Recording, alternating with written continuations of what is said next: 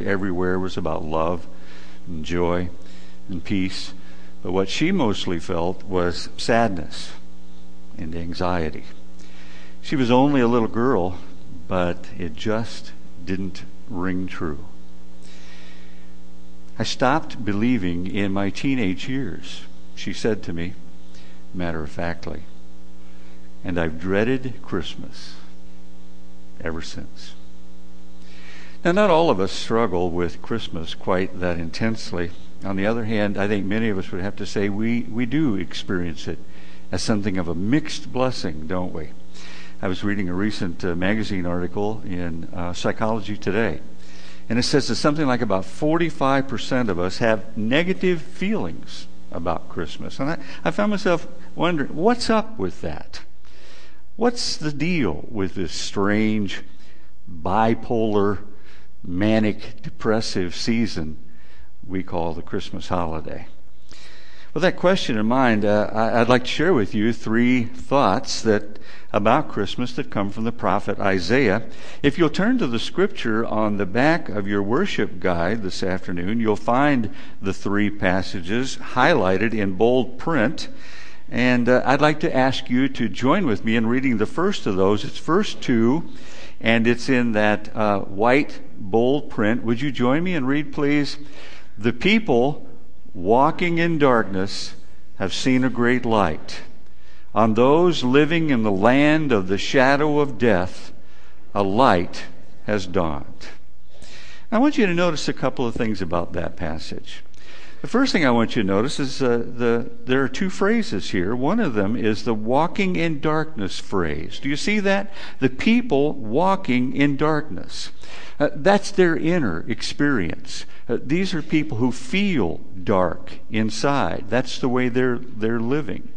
And then the second phrase that's in this passage, you see it there? It says, on those living in the land of the shadow of death. Remember Psalm 23? Yea, though I walk through the valley of the shadow of death. That's the same phrase that's used here. This is their outer experience, their inner and their outer experience in this book of Isaiah. You see, Isaiah was describing one of the most devastating times in the history of the nation of Israel when he was writing this passage. It was known as the Assyrian invasion. And the Assyrians were something like a virtual military machine. They were ruthless, they were cruel in their onslaught, and they had literally overtaken the land of Israel. It was the Assyrians who, by the way, may have introduced the process of crucifying people into the land of Israel. They were one of the first countries to do that. But what we know for sure about the Assyrians is that when they would take over a country, they meant business, and they would start to deport people to other parts of the world so they wouldn't have to fight rebellion. This is the darkness and the gloom that Isaiah is talking about in this particular passage. Isaiah's starting point when he talks about Christmas then is this. Christmas begins very often in a dark place. People lose jobs, don't they? Even around Christmas time. Loved ones die, don't they? Even during Christmas time. Marriages fail, don't they? And we feel the hurt even at Christmas time. Families are broken, aren't they? Even at Christmas time. Lives can go wrong in 100 different ways, and the Bible, the prophet Isaiah, does not deny that, even at Christmas time. That's one part of the reality here. But I want you to take a look at the second thing. You'll see it back up there in verse 1 at the top. You see that big word, the first word, nevertheless. Nevertheless. Nevertheless, something is going to happen. There's darkness, there's gloom, things go wrong. It happens at Christmas. Nevertheless is the Christmas message. And here we have a little bit of a translation difficulty, and I wouldn't introduce it to you, but it really makes sort of an important point. You see, there are no verbs in the Hebrew text here at this point, and so this first verse can be translated, nevertheless, no gloom in distress. In other words, we can go through this distress and not feel the gloom of the distress we're going through. That's one possible way of looking at that text. And it's true, isn't it? That's true. That's true, isn't it? There's a well-known illustration of that. A little poem I see on some of the plaques on the walls of the houses I visit. It's entitled Footprints in the Sand. And it was written by a lady whose name is Mary Stevenson. I don't know if you know her background, but Mary Stevenson grew up in the Great Depression. She had a very abusive husband. In fact, she had to run away from home at one point. And because she ran away from home, and because that was a different kind of culture, her children were taken away from her. Mary Stevenson was a Christian, and so she didn't know how to handle that. And it all came to her one night in 1936, and she wrote this kind of a poem. One night she says, I dreamed I was walking along the beach with the Lord, as scenes from my life flashed before me. In each scene I noticed footprints in the sand. Sometimes there were 2 sets of footprints. Other times, it seems like when I was most struggling from anguish or sorrow or defeat, I could only see 1 set of footprints. And this puzzled me. It bothered me. So I said, Lord, didn't you promise that if I followed you, you would walk with me always? So why is it that during the trying periods of my life, there has always been only 1 set of footprints? Why, when I needed you most, have you not been there? And you know how the plaque ends, don't you? Jesus simply turns to her and replies, you know what? Those times when you saw only 1 set of footprints, those were the times I was carrying you. Now that's part of Isaiah's point here. That's part of his point. God goes with us into our darkness, and he turns that darkness into light. No gloom, he says, in distress. No gloom in distress. That's a part of the meaning of Christmas. Christmas means that if we trust Jesus, we can discover that whatever the distress is, there's no gloom there. Now, that's one way to translate this passage, but probably the better translation that picks up the fuller meaning includes the verbs, and you see it there in verse 2. It says, in verse 1, it says, there will be no more gloom for those who were in distress, and that's true too. Not only is it true that there is no gloom, it's true that sometimes God removes the gloom that we have. He heals us. He changes us. He makes those marriages work. He brings things to come to. Sometimes God does work that way. Not only that way, but much, much more. I want you to look carefully at what these verses say. If you look carefully, there's a reversal that happens here. Notice that there's a gloom and a distress and a humbling and then honor. And notice that there's a darkness and a shadow of death in verse 2, and then light. Some of you have seen that movie, The Lord of the Rings. Remember the statement that Sam Gamgee makes when he discovers that one of his friends is alive. He says, I thought you were dead. And then he adds, is everything sad going to come untrue? Isaiah says, yes. Everything sad is going to come untrue. And not only that, Isaiah says, but things will be better for those because they have been broken and because we have been lost. One Christian writer dares to put it this way. He says, some people will say of some suffering or disaster, nothing could ever make up for this tragedy in my life. And this writer says what they don't understand, what they don't get about Isaiah's message, is that God's plan will someday work backwards and turn even that agony into glory. So the first thing I think Isaiah wants to tell us about Christmas is this. I'll just say it right out loud. Darkness is a fact, but so is God's light. At present, both exist side by side. Darkness, light, light, darkness. The message of Christmas isn't that one is true and the other one isn't. It's that God's light is available even in our darkness, and that in spite of every darkness, God's light will eventually win. Do you see it there? Do you see it in that verse? Now, some of you are saying, well, Jim, I don't see anything about Christmas here yet. Why are you bringing Christmas into this whole picture? The passage doesn't seem to be talking about Christmas at all. Well, that brings me to my second point. And now will you read that next set of bold verses with me down in verses 6 and 7? Reading, "For to us a child is born, to us a son is given, and the government will be on his shoulders.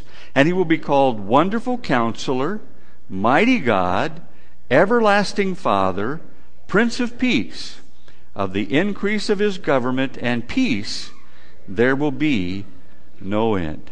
Now, as soon as we've read those verses, you say, aha, I get it. How could we miss it? It's all a reference to Jesus. It's all a reference to Christmas. You see it there. We're talking about a son that's been born. We're talking about a son that's been given to us. Well, that's obviously Jesus. We just read the story. We're reading about all these marvelous pictures of descriptions of giving him. He is the wonderful counselor, isn't it? We've all heard Handel's Messiah. It's Jesus, obviously, isn't it? Well, not so obviously. You see, when these verses were written, nobody knew to whom they referred. The early people that studied the Old Testament said, "Who is this child?" And for 700 years they didn't know. The early people who read the Old Testament said, "Who is this son, this wonderful counselor that all these stories are true of? Who is this child?" And nobody knew until Jesus came. And once he came, it was like that, aha, I get it. I see it. It all makes sense now. And I think Christmas is just like that. Christmas is just like Isaiah's prophecy. It won't make sense. It can't make sense without Jesus. Take Jesus out of Christmas or try to substitute something else, and you always come up thinking, what is this all about anyway? Put Jesus back in Christmas, and it starts to come together. One of my favorite writers is C.S. Lewis, and in his book, Mere Christianity, he explains the reason for that. He says it goes like this. He says, normally our desires are indications that satisfaction for those desires exist. A baby, for example, feels hungry. Well, there's such a thing as food. A duckling wants to swim. Well, there's such a thing as water. People long for love. Well, there's such a thing as love. So, if I find in myself, Lewis says, a desire which no experience in this world can satisfy, and oh, by the way, we all do, no present, no marriage, no Christmas, no job, no anything is ever completely satisfying in this world.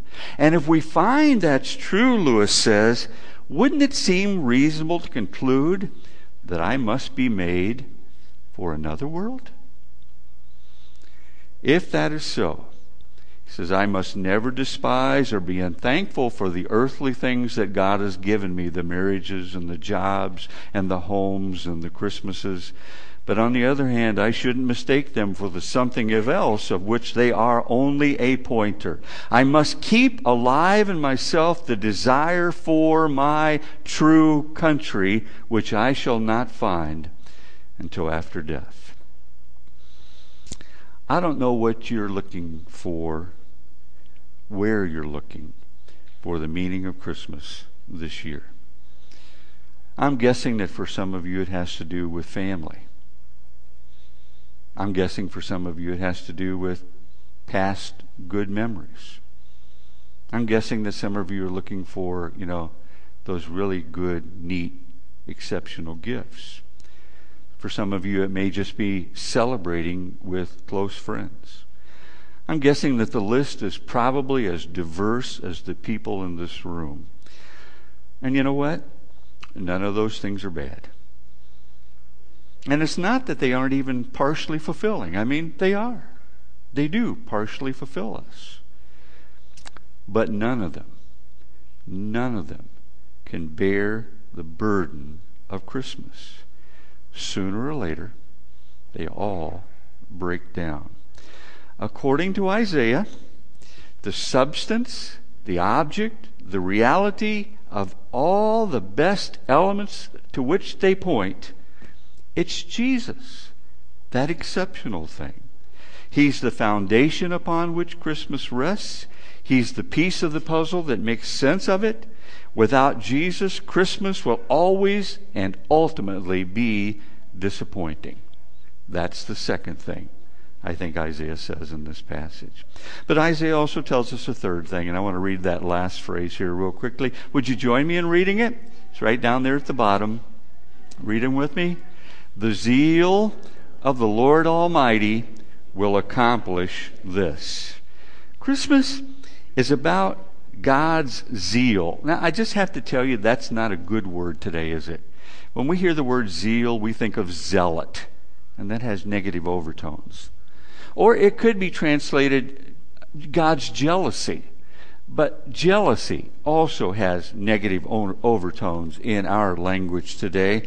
So probably it means something like his absolute, unshakable, chasing after us kind of love. And what in the world then does this verse mean? Well, John Ortberg has written a book called The Life You've Always Wanted. And in that book, he tells this story that I think helps us out. It says, some time ago I woke up in the middle of the night, and I could see quite clearly in our bedroom because moonlight was streaming through the window. I looked at my wife, Nancy. She was sleeping beside me, and suddenly I was overwhelmed by this intense sense of love. It was as if our entire married life flashed before me in one kaleidoscopic viewing. One scene after another replayed in my mind. The afternoon we met, our first private joke, the first time we ever laughed really hard together, the way she smiled at me when she walked down the aisle at our wedding. I thought how empty my life would be without Nancy. And for the longest time, I just watched my wife as she slept. It was one of the most tender moments I've ever known. And then something else happened that I just wasn't expecting. As I watched Nancy sleep, it occurred to me that God watches when I'm sleeping in exactly the same way. And the thought came to me that he was saying to me something like this: John, I love you just like you love Nancy. And while you lay sleeping, I watch you. My heart is full of love for you. What your heart is feeling right now as you watch your wife is a little picture, a gift, so that you can know every night when you go to sleep that this is my heart for you. I want you to reflect on this night before you close your eyes. I'm watching you, and I'm full of love for you. My wife Holly has a note in her Bible that takes this thought a little bit further. I love it. It says, if God had a refrigerator, your picture would be on it. He sends you flowers every spring and a sunrise every morning. Whenever you want to talk, ladies, he's willing to listen. He could live anywhere in the universe, but he chose to live in your heart. And what about that Christmas gift he sent you in Bethlehem? Not to mention that Friday on at Calvary on the cross. Face it, he's crazy about you. The zeal of the Lord will accomplish it. Okay then, tomorrow's Christmas. And I think we need to admit it. Christmas can be a very, very mixed bag. A lot of good things are going to happen tomorrow at Christmas. But some not so good things, no doubt some downright wicked things, are going to happen too. So what does that mean? That Christmas is a sham? That the coming of Jesus has no value? Not at all. According to Isaiah, the day Christians traditionally celebrate as Christmas is designed to remind us of three things. It's to remind us that God loves us. He loves you. He really does. More than anything in the world, He wants you to receive His very best. Not second best, not what you and I think is best, but His absolute loving best. Second, Christmas is also a reminder that our Father in heaven has given us His Son to show us the depth of His love. It's like the illustration I once heard about the woman who asked, "Lord, how much do you love me?" And He said, "This much," and stretched out His arms and died. Can you believe that? Can you believe that? If you can, Isaiah's third reminder, which is actually a promise, is that God's light is available to you even now, even in your darkness, whatever that darkness might be, and that in spite of every darkness, however dark it may be, ultimately, the light will win, and you'll never, ever have to be sad again. That's Christmas. I want to give you a gift this afternoon. There's a prayer that we've been using in our church for Christmas programs and the like, and I want to share this prayer with you. We're going to read it together if you don't mind. For some of you, you've already done this, and so this is sort of a recommitment. For some of you, perhaps you have not done this before, and so maybe this is a first chance for you to commit yourself to Jesus, to give Him a gift of yourself this Christmas holiday. Would you read this prayer with me as we close? Heavenly Father, thank you for sending your Son to earth as a baby so many years ago. Thank you that He paid the punishment for my sins by dying on the cross. And thank you that He rose again to prove that death was truly defeated. I place my trust in you to be my Savior. Guide me through the dark times of my life and give me the courage to live for you.